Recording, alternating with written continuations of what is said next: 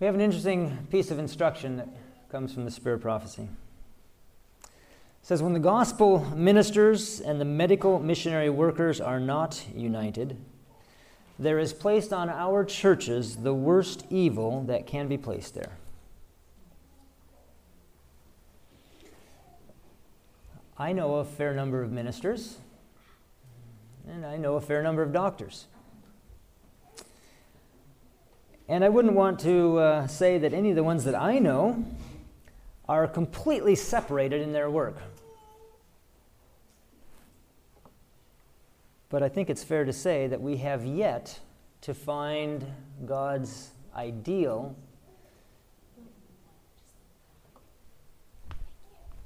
Okay. Oh, there we go.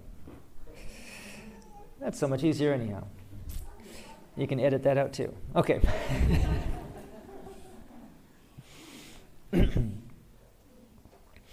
I don't think we've found God's ideal for the blending of the gospel ministry and the medical missionary work. And so that's kind of what we're going to spend some time on. We're looking at an ideal that has never yet been attained. And I think it's important to bear that in mind, that not only have God's people in the past never successfully met this ideal, but we haven't either. We have a great deal of reason to be charitable and patient with those who've gone before us, even when we can see their mistakes. Because if they could look at us, they would probably see our mistakes. Well, let's see. Let's look at the ideal for a bit here. The truth for this time embraces the whole gospel. Rightly presented, it will work in man the very changes that will make evident the power of God's grace upon the heart. It will do a complete work and develop a complete man. Then let no line be drawn between the genuine medical missionary work and the gospel ministry. Let these two blend in giving the invitation, "Come, for all things are now ready." Let them be joined in an inseparable union, even as the arm is joined to the body. What does the Lord mean by this? Well, I'm going to just maybe cut out some of the suspense and say I think that we'll find in the course of the things we look at today that what he means by that is essentially what Jesus did. We talk about Jesus being our pattern, and sometimes it's admittedly a little tricky knowing what all that includes.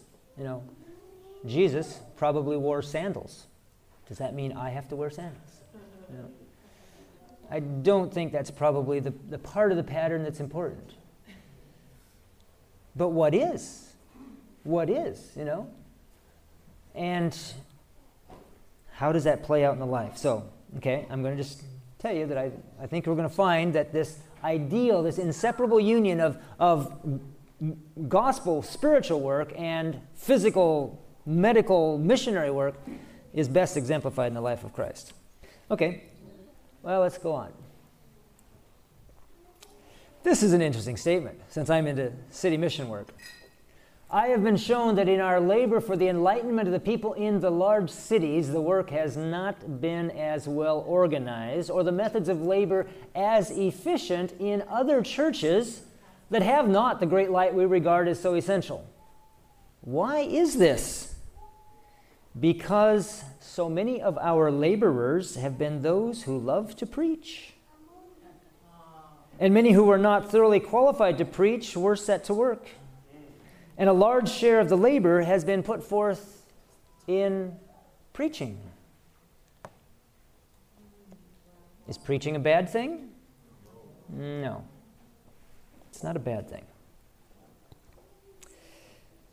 If it's part of the whole package of preaching, teaching, and healing. But by itself, maybe not so good. After all, Jesus spent more time healing people than he did preaching. But still, going back to our first statement, the worst evil? Little grammar check here from an old English teacher. What kind of word is worst? It's a superlative. What does a superlative mean?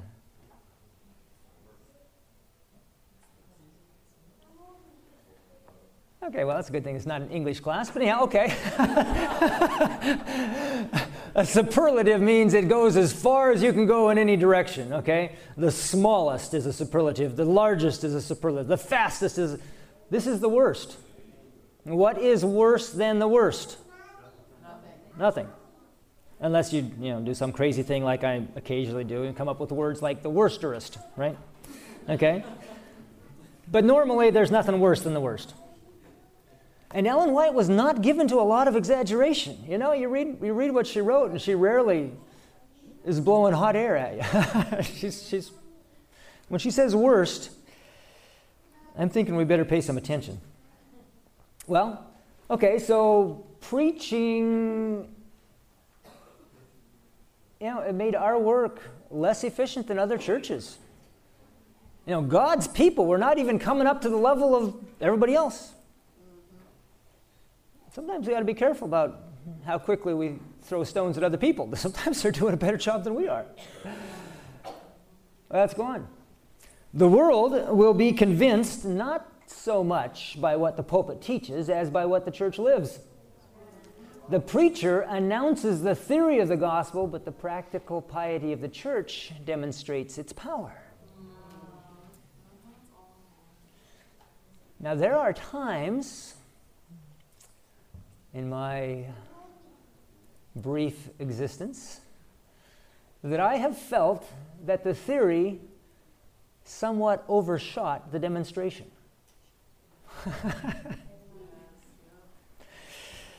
Not trying to be critical. Well, let's see. Let's go on. Doors that have been closed to him who merely preaches the gospel will be open to the intelligent medical missionary. God reaches hearts through the relief of physical suffering. So, there's a unique place and a calling for medical missionary work. In one of my earlier breakout sessions, we took a quick look through to see who all was supposed to be involved in medical missionary work. Sometimes we think that means the doctors and the nurses. I'll probably forget a few, but it seems like it included canvassers, gospel workers, Bible workers, and students, and church members. So if you don't fit into any of those categories, you can probably be excused. But other than that, you are supposed to be a medical missionary. Okay? This is a particularly challenging statement. I like this one. The union of Christ-like work for the body and Christ-like work for the soul is the true interpretation of the gospel. Now, let's do a little more grammar stuff here. What is that word? It is an article. Which article? It's the definite article. What are the other two articles? Okay. Or a, or how do you want to say it? But a and an and the are the articles, okay? This is a car. This is an apple. But that is the elephant. How many elephants do I have? One. Uno, okay? The definite article, talking one. So, how many true interpretations of the gospel are there? One. And what is that? Okay. That's the true interpretation. I don't think we really want to be going around passing out false interpretations. Something to think about. Okay, let's go on. So let me get myself organized here. Where is that? The gospel ministry. There we go. Okay. The gospel ministry is needed to give permanence and stability to the medical missionary work, and the ministry needs the medical missionary work to demonstrate the practical working of the gospel. Neither part of the work is complete without the other. Okay? They have to go hand in hand. Going on. The medical missionary work is not to be carried forward as something apart from the work of the gospel ministry. The Lord's people are to be one. There is to be no separation in his work. The education of students in medical missionary lines is not complete unless they are trained to work in connection with the church and the ministry.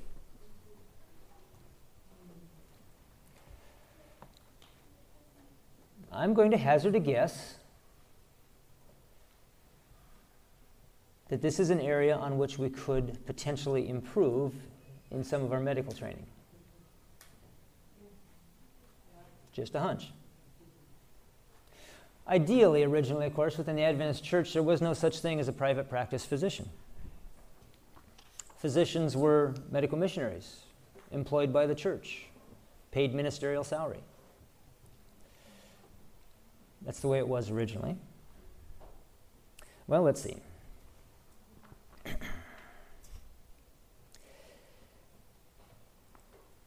We still haven't necessarily answered the question of why it's the worst evil when the gospel ministry and the medical missionary workers are not united.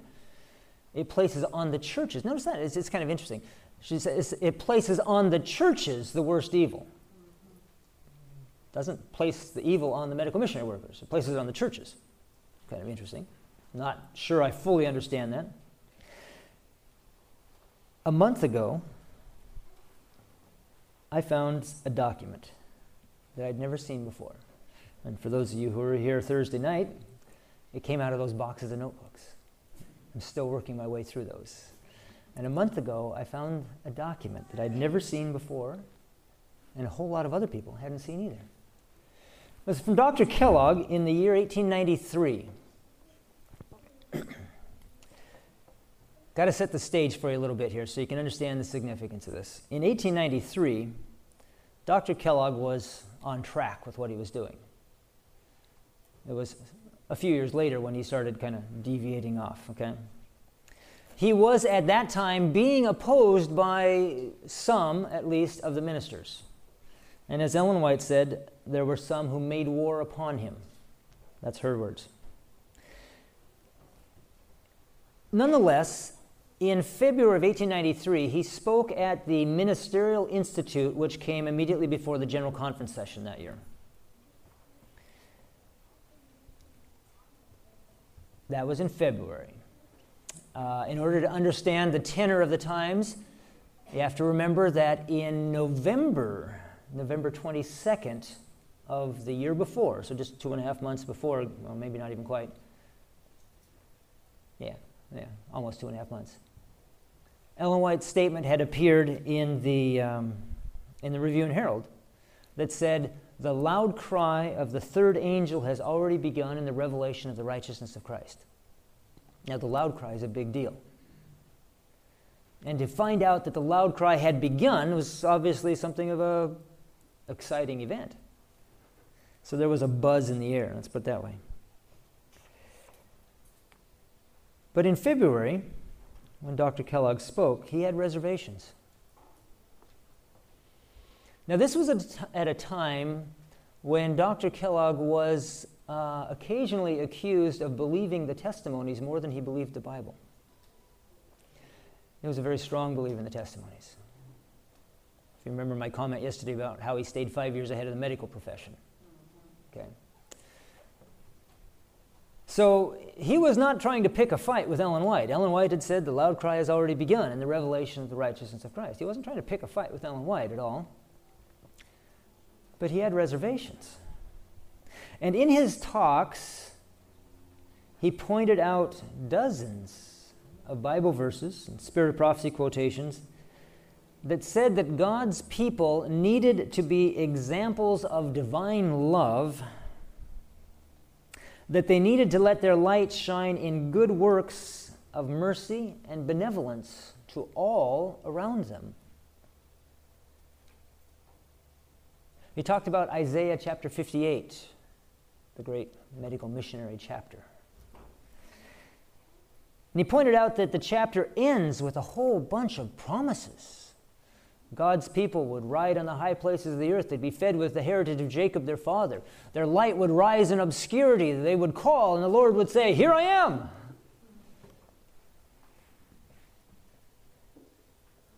But he also pointed out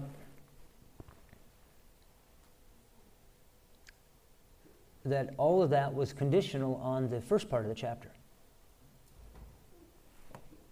Now, everybody agreed. See that, especially at the end of that chapter, it goes down and talks about those who turn their foot from the Sabbath, right? Talks about the repairers of the breach. Everybody knew that was talking about Adventists. So this is us. And Kellogg's saying, your light rising in obscurity, riding on the high places, that's the loud cry right there, folks. And it's conditional. Well, the if-then nature of the promises was unmistakable. If you keep the fast that I have chosen, right?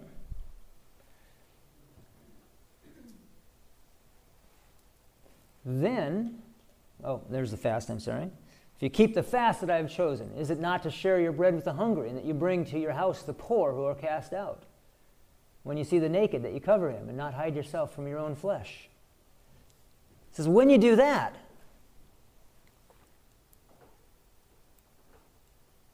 then your light shall break forth in the morning. Your healing shall spring forth speedily, and your righteousness shall go before you. The glory of the Lord shall be your rear guard. This is the New King James. Then you shall call, and the Lord will answer. You shall cry, and he will say, "Here I am."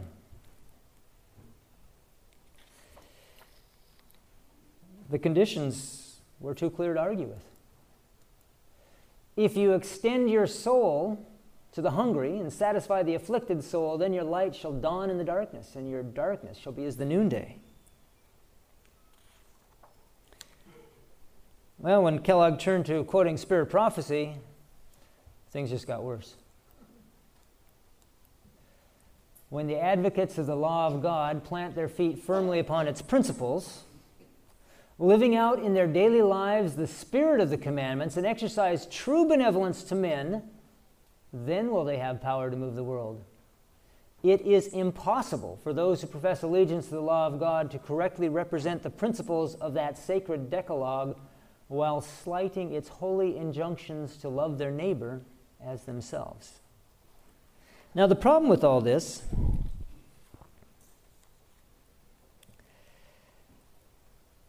was, as Dr. Kellogg pointed out, Adventists really hadn't done anything that fulfilled the conditions.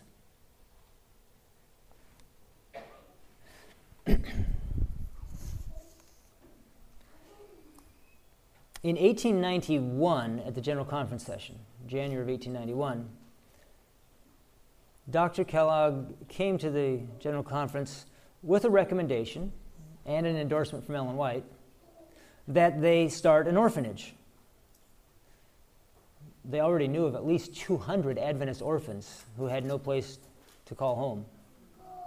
Some of them were in state care, some of them were in Catholic homes, some of them were on the street. Kellogg said, it's time for us to have an orphanage. How can you claim you're a Christian and not take care of the orphan and the widow? And so in 1891, they voted to do that in January 1891, and they issued a general call for donations to the entire church through the pages of the Review and Herald. By January 1892, they had just about $17,000, which was not enough to really get started with anything.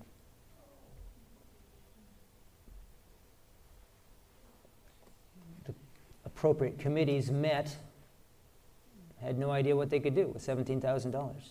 I mean, that was a lot more money than it sounds like today, but still, it wasn't enough to really get them going on anything. They just didn't know. Nothing much they could do. It was during 1892, and I haven't figured out which month yet, but I'm thinking about April or May. It was about that time, give or take, that a lady by the name of Mrs. Carolyn Haskell, a Presbyterian, came and visited the sanitarium, saw what Kellogg was doing kind of on his own personal hook for a group of orphans and said, "My husband died recently. I would like to give you some money as a memorial. I'll give you $30,000 if you build an orphanage for your Adventist orphans and simply name it in his honor."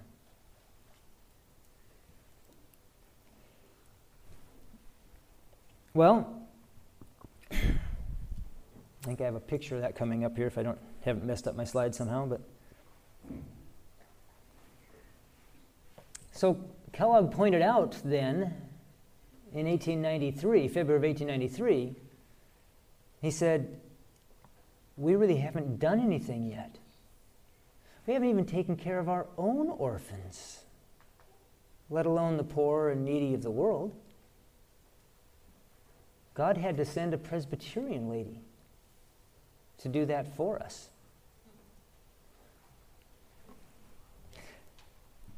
Well, the implications were too obvious of what he was saying, and it were not well received by the audience. This is in the middle of one of his sermons. "The loud cry has already begun." Dr. Kellogg, we ought to be able to show that we are doing what the Lord says should be done first. It has begun. I think this is incredibly gracious of him. Then we shall see this work the Lord tells us must be done begin right away.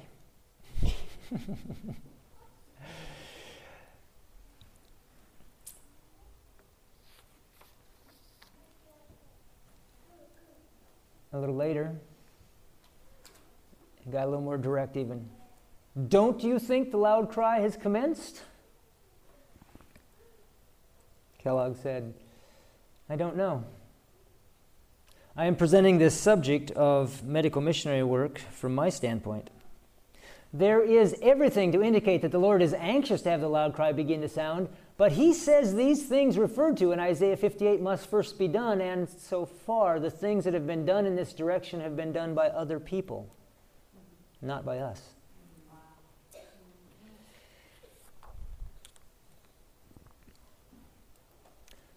There's the Haskell home.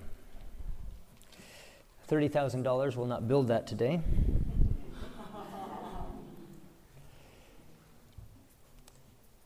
It was actually a pretty commendable thing. It was not run like a regular orphanage. They had, I think, 6 different sections to the house that were semi-separated off, and it was run like 6 families. So each family had a group of kids, and they functioned as a family. They just kind of string them all together with little babies on up to teenagers, whatnot. It was a pretty progressive orphan care institution, let's put it that way. Okay? Well, why is all this important? Some of you are, and some of you aren't, no doubt, familiar with the whole discussion of the loud cry and what happened to it. Ellen White says that it had begun in 1892.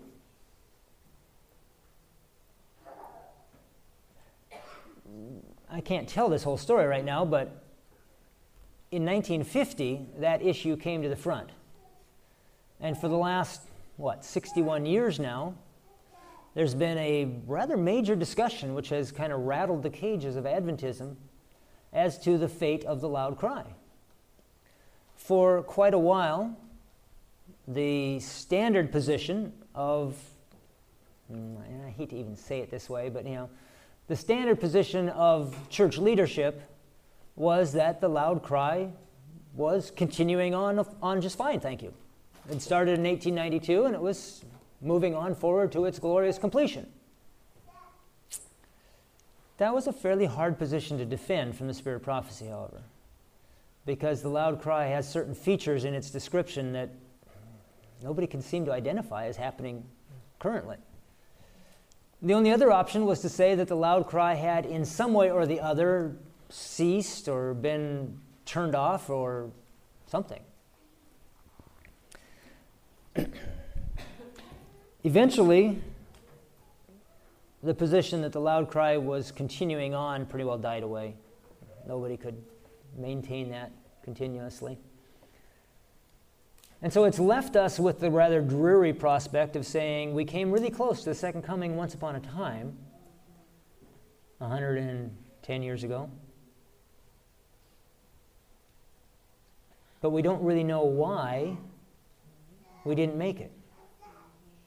We don't know what it would take to restart the loud cry. There's been a lot of debate and discussion about that. And for the last 60 years, those who have been looking at that question have done everything they could, basically, to find a theological answer to that. In the process, the doctrine of righteousness by faith has been tweaked and twisted and rephrased and maybe even reinvented. But nothing has reignited the loud cry in any obvious manner. So, what's wrong? I'm going to speak strictly for myself here, because this is not something that I would have thought of before a month ago when I found these sermons from Kellogg in 1893.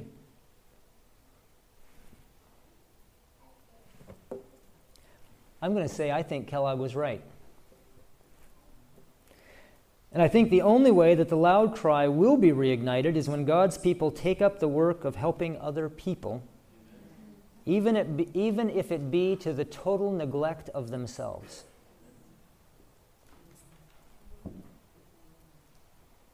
That sounds a little crazy. But let me toss a couple of questions at you.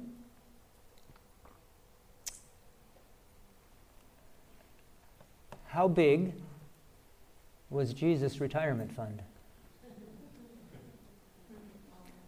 And what did he do for a house? Now, I am not saying, I do not believe, do not quote me, do not misquote me, okay? Do not jump to the conclusion I'm saying that you all ought to run out of here, sell your houses, and donate alms to the poor. That's not what I'm saying. Extra houses. I should find one of those.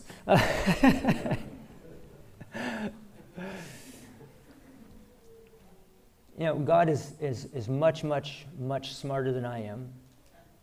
And I do not doubt for a moment that there are people who, in his plan, have extra houses. And it's his plan that they should. You will never see God's people all reduced to an equivalency.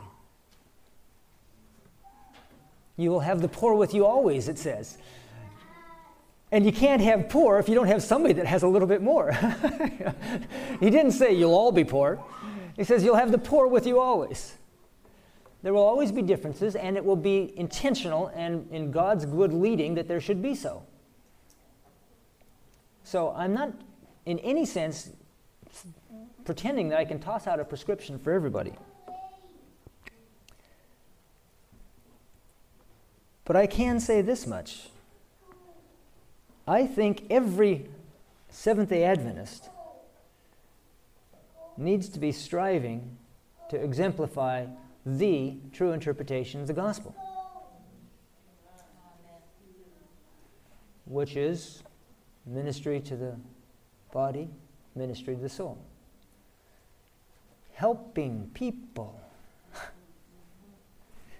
It's funny, it's really easy to overlook that. We can get so caught up in, for me, things like history. I love history. It's fun.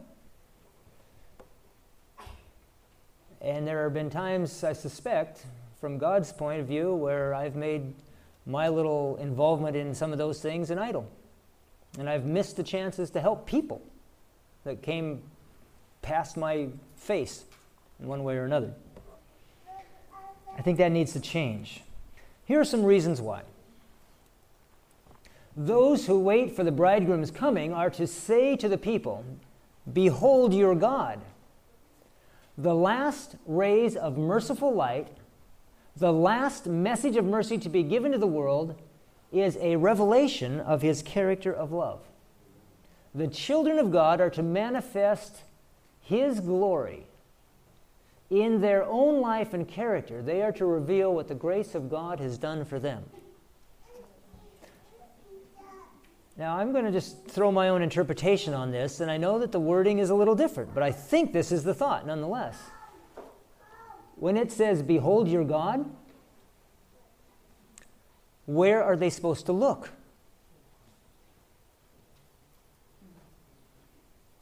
Are we telling them, stare up into the sky?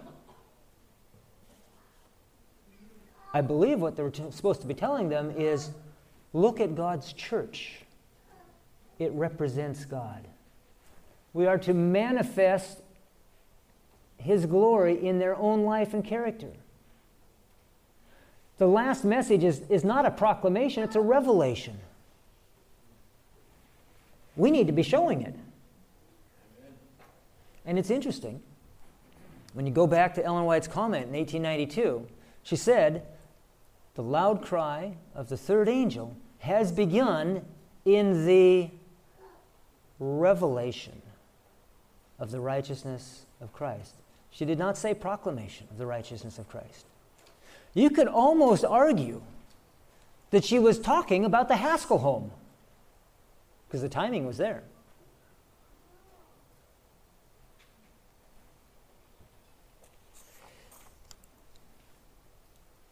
Well, what do we do?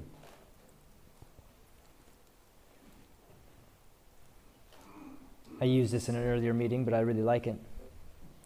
God has given us a commission which angels might envy.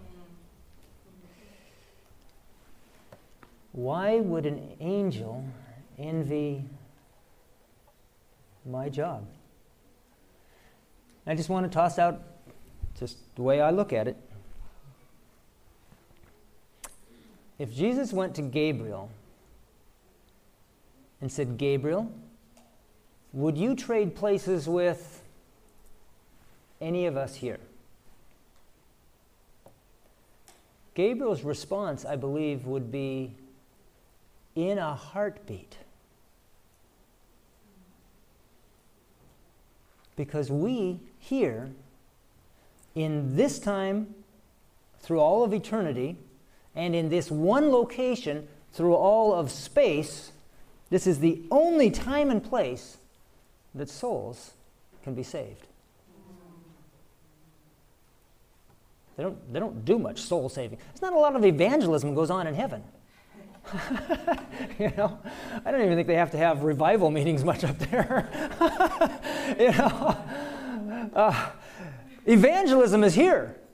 And for 6,000 years, which is like a blink in the eye for eternity, I think the angels might envy our privileges. God has given us a commission which angels might envy. The church has been charged to convey to the world without delay God's saving mercy. This is the trust that he has given us, and it is to be faithfully executed. Medical missionary work is to be done. That's part and parcel of it. Thousands upon thousands of human beings are perishing in sin. The compassion of God is moved.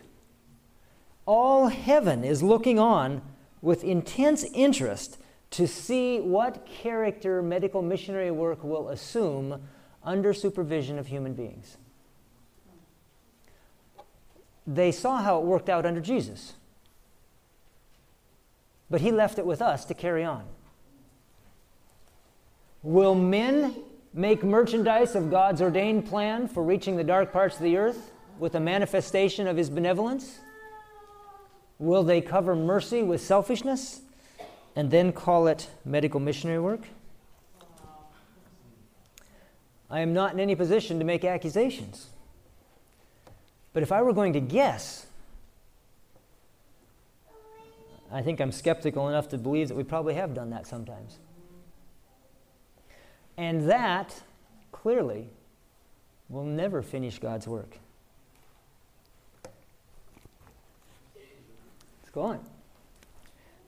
Again, I've used these before. Sorry for those, but I want the repetition here. I love the pairing of these two statements. Christ is waiting with longing desire for the manifestation of himself in his church. When the character of Christ shall be perfectly reproduced in his people, then he will come to claim them as his own. And it is the completeness of Christian character. The completeness of Christian character is attained when the impulse to help and bless others springs constantly from within. It's not really a matter of how many Vegelinks you eat.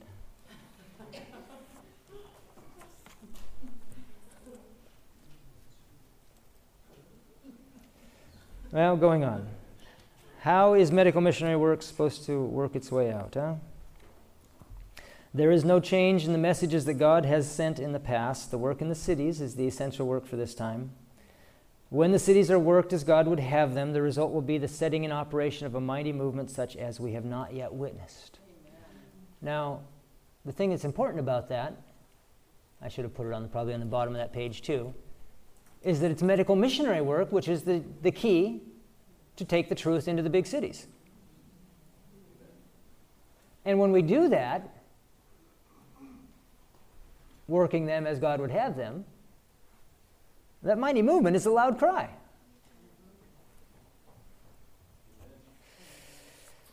Well, a favorite statement of mine. We shall see the medical missionary work broadening and deepening at every point of its progress, because of the inflowing of hundreds and thousands of streams until the whole earth is covered as the waters cover the sea. That's based off of Isaiah, and I think it's Hosea. The glory of the Lord will cover the earth as the waters cover the sea. She's equating medical missionary work with the glory of the Lord. The glory of the Lord is his character. Medical missionary work is to be the manifestation of the character of God. It all sort of starts to come together. Well, why is it the worst evil? Just give you my thought. When the medical missionary workers and the gospel workers are not united, there is placed upon the churches the worst evil that can be placed there. Here's my guess. The worst evil that can be placed on the churches, I think, is doing lots of stuff that looks like we're actually doing something to bring on the second coming, when it doesn't have a prayer to do it.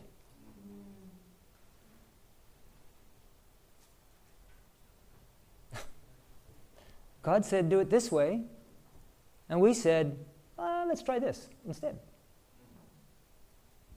But it looks so good. It looks like we're doing something.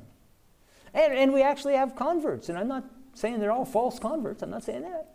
I'm just saying it ain't the tool for the job, and it's never going to get the job done. And I'm thinking that's pretty close to the worst evil. That's just my guess. There may be worse things that I'm not smart enough to figure out yet. God probably has more worse in mind than I do. So, here are my conclusions. Take them or leave them. This is not a thus saith the Lord. So you're entirely entitled to say, Dave, I think you missed the ball this time.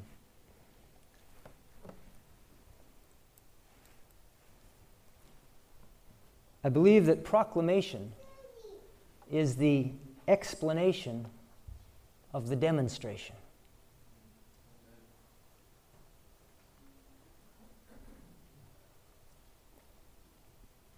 You got two parts there. And I would say that proclamation without demonstration is actually misinformation, because we are not accurately representing the character of God. And I would guess that that may be the worst evil that can be placed on our churches.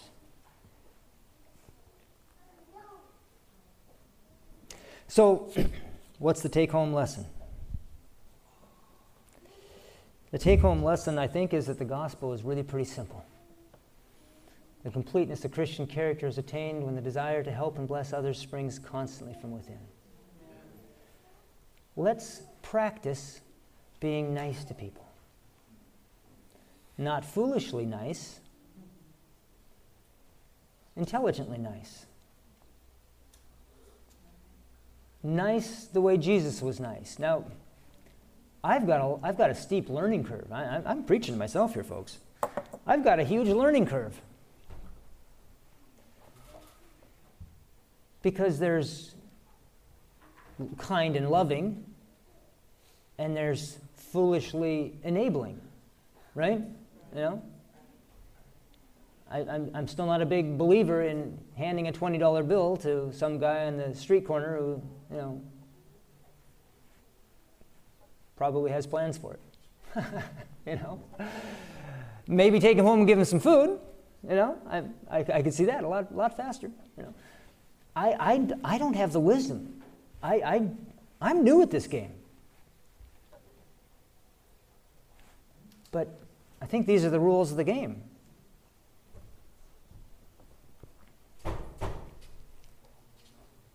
And what is exciting to me is I see a lot of people who are, from their own angles perhaps. I mean, to me, I come with all this from history. That's what's finally put some pieces in place in my mind. But I know people who come at it from an entirely different angle and they come up with the same conclusion. I find that encouraging. I find it exciting. I also find it troubling. Because, you know, the Lord leads his people around and around in circles until they learn a lesson. We've spent 100 years going around this circle. That means that pretty much a whole generation has lived and died within the Adventist church. To the best of my knowledge, they never even really had this idea. What we did is we took some statements, and I'm ad-libbing here, but it's okay.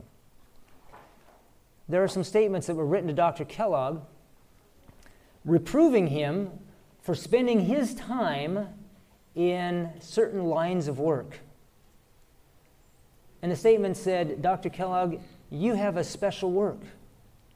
God has given you a work. This is not your work. And interestingly enough, probably the most quoted of those statements says, let the Salvation Army do their work. That's not your work. We're at a Salvation Army camp, yeah. I don't know if they had camps 100 years ago. They were doing a lot of the city mission rescue work.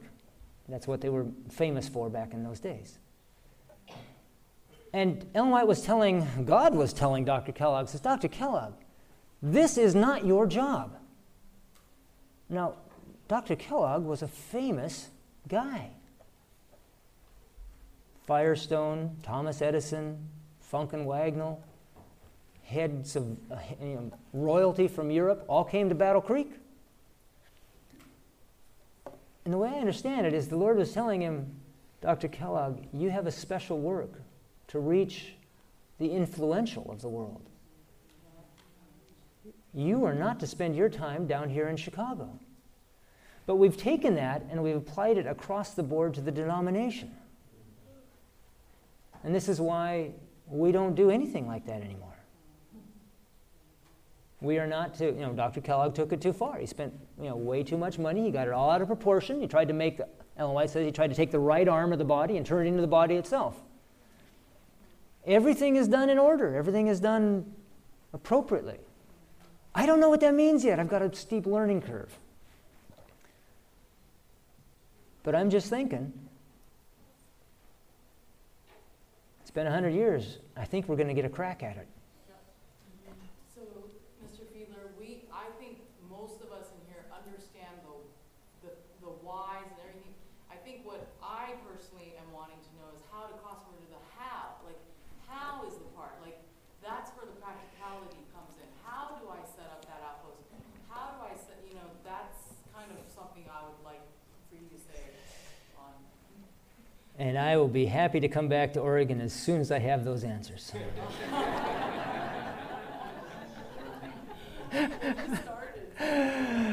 I am fighting to keep one alive from day to day. But you're exactly right. It's the practicality. It begins in the home. I'll go with that.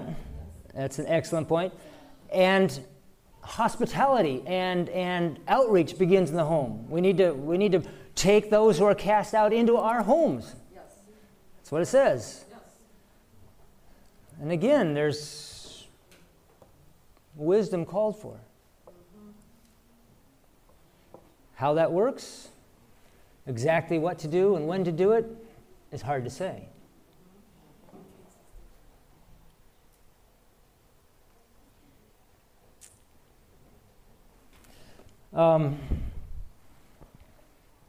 But that's where we're at. You're exactly right. That's where we're at. And I sympathize with every one of you struggling to figure it out. If you heard my story Thursday night, I don't have a single answer. I made one little step forward, and this whole thing fell in my lap, and I said, "Thank you, Lord." And so somebody writes to me and says, "Well, how do you get one of these started?"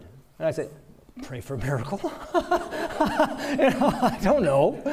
Do I know anything? I mean, that's like asking Moses, "How do you split the Red Sea?" Well, I held up my rod, but it doesn't always work. I don't have that answer, but we have to have that answer. That's the answer that God's people need to have. And I suspect it's going to be 100,000 different answers. Because I don't think the case will ever come around the same as mine, and I'm sure that everybody else is, it's not a cookie cutter. But at the same time, I will say this much. It's clear from the council that when one of them finally gets going and has a little bit of prosperity, do not reinvest it in the business. Start a new one. When you get into that, let's put all the profits into the business, that's when you end up with these big mammoth institutions. Nah, don't do that. Okay, that much I think I have clear. Haven't really gotten to that point yet. But that's where we're at. And I think in its stark practicality, it's the most exciting thing in Adventist history I've seen ever. Amen. I think we're sitting here looking at the opportunity, staring us in the face, probably going to be augmented soon by means of natural and social disasters. And if we're ready, we will shine with the glory of God. Amen. And if we're not ready, 100 years from now, some historian will be talking about us. But we won't have to hear it because we'll all be dead.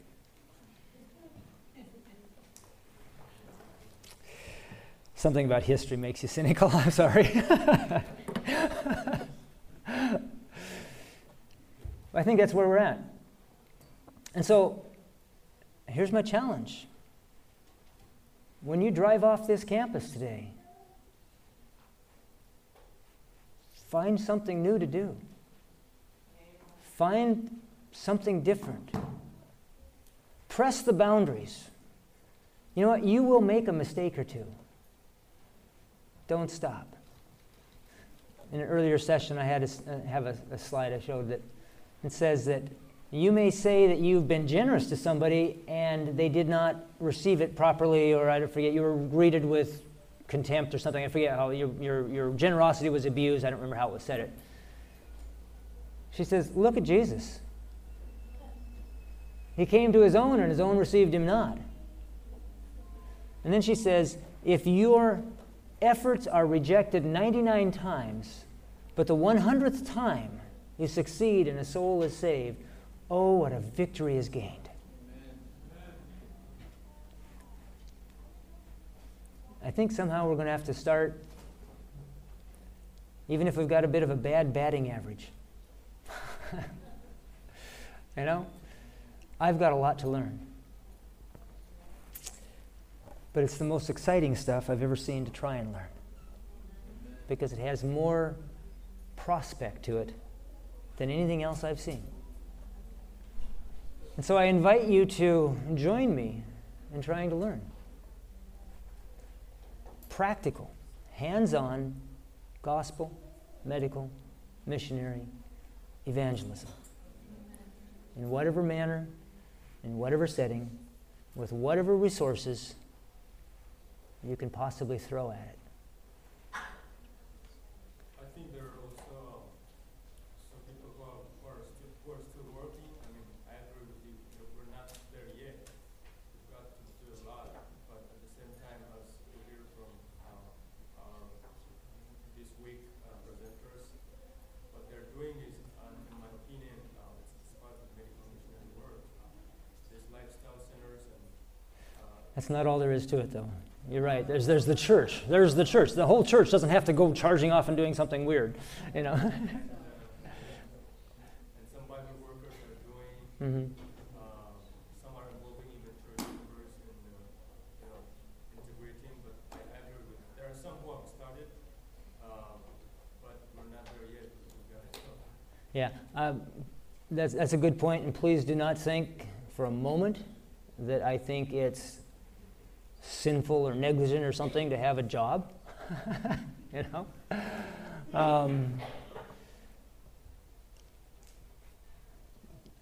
There will always be church members. The majority of God's people will be church members, you know, plugging along, pushing it forward. You know, like the minister announces the theory of the gospel, but it's the piety of the church which demonstrates the power of the gospel. Well, that's the church, you know. Just because you have a job doesn't mean you can't be nice to somebody. So wherever you are, you know, like Paul said, you know, if you're a slave, live the gospel as a slave. If you can get your freedom, get your freedom. You know, wherever we are. I know that God has one step for the next, you know, has a next step for all of us, whatever it may be. Do not in any sense feel that you have to take the same step somebody else took. That's just wrong. But you have to take a step.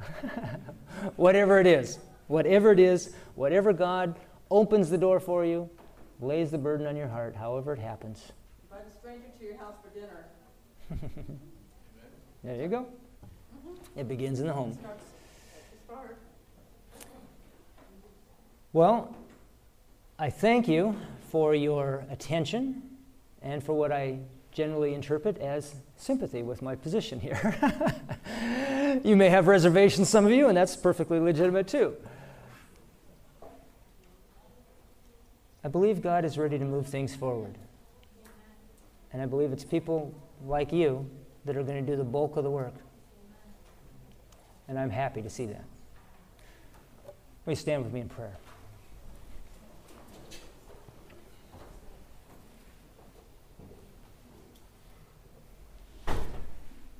Father, we would be like Jesus,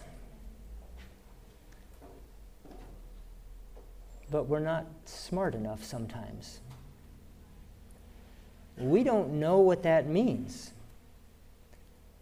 I don't doubt that there will be some in this group who will be called from the plow, as it were, to do something special.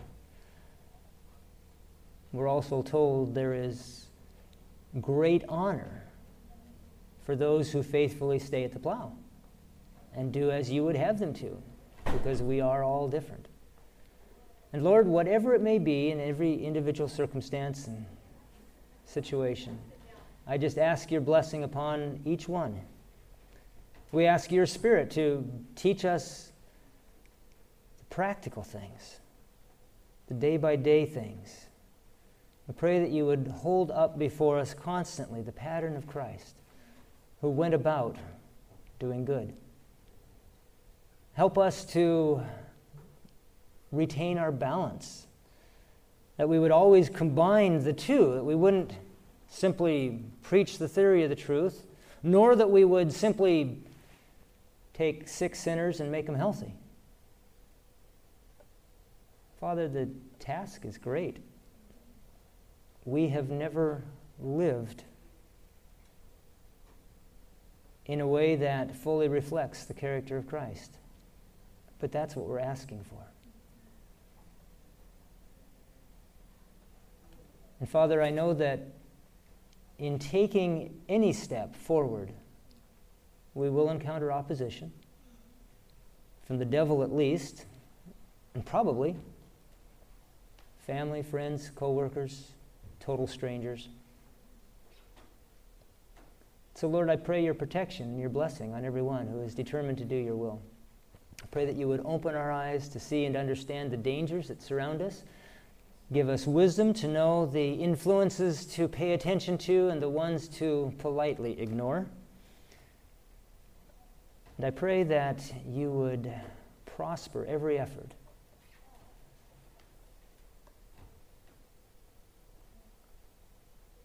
I thank you for myself, that with one small step forward, you gave me enough evidence that I could not turn my mind away from your plan. I'm sorry it took so much evidence for me to understand. And I pray for those who may not be granted that, but that, like Thomas, without seeing, they may believe and still press forward. And Lord, we long for the day when the medical missionary work will be swelled by hundreds and thousands of streams and will cover the surface of the earth with the glory of the Lord as the waters cover the sea. And we pray that you would make us each one of those streams. In Jesus' name and for his sake, we pray. Amen. This media was brought to you by Audioverse, a website dedicated to spreading God's Word through free sermon audio and much more. If you would like to know more about Audioverse, or if you would like to listen to more sermons, please visit www.audioverse.org.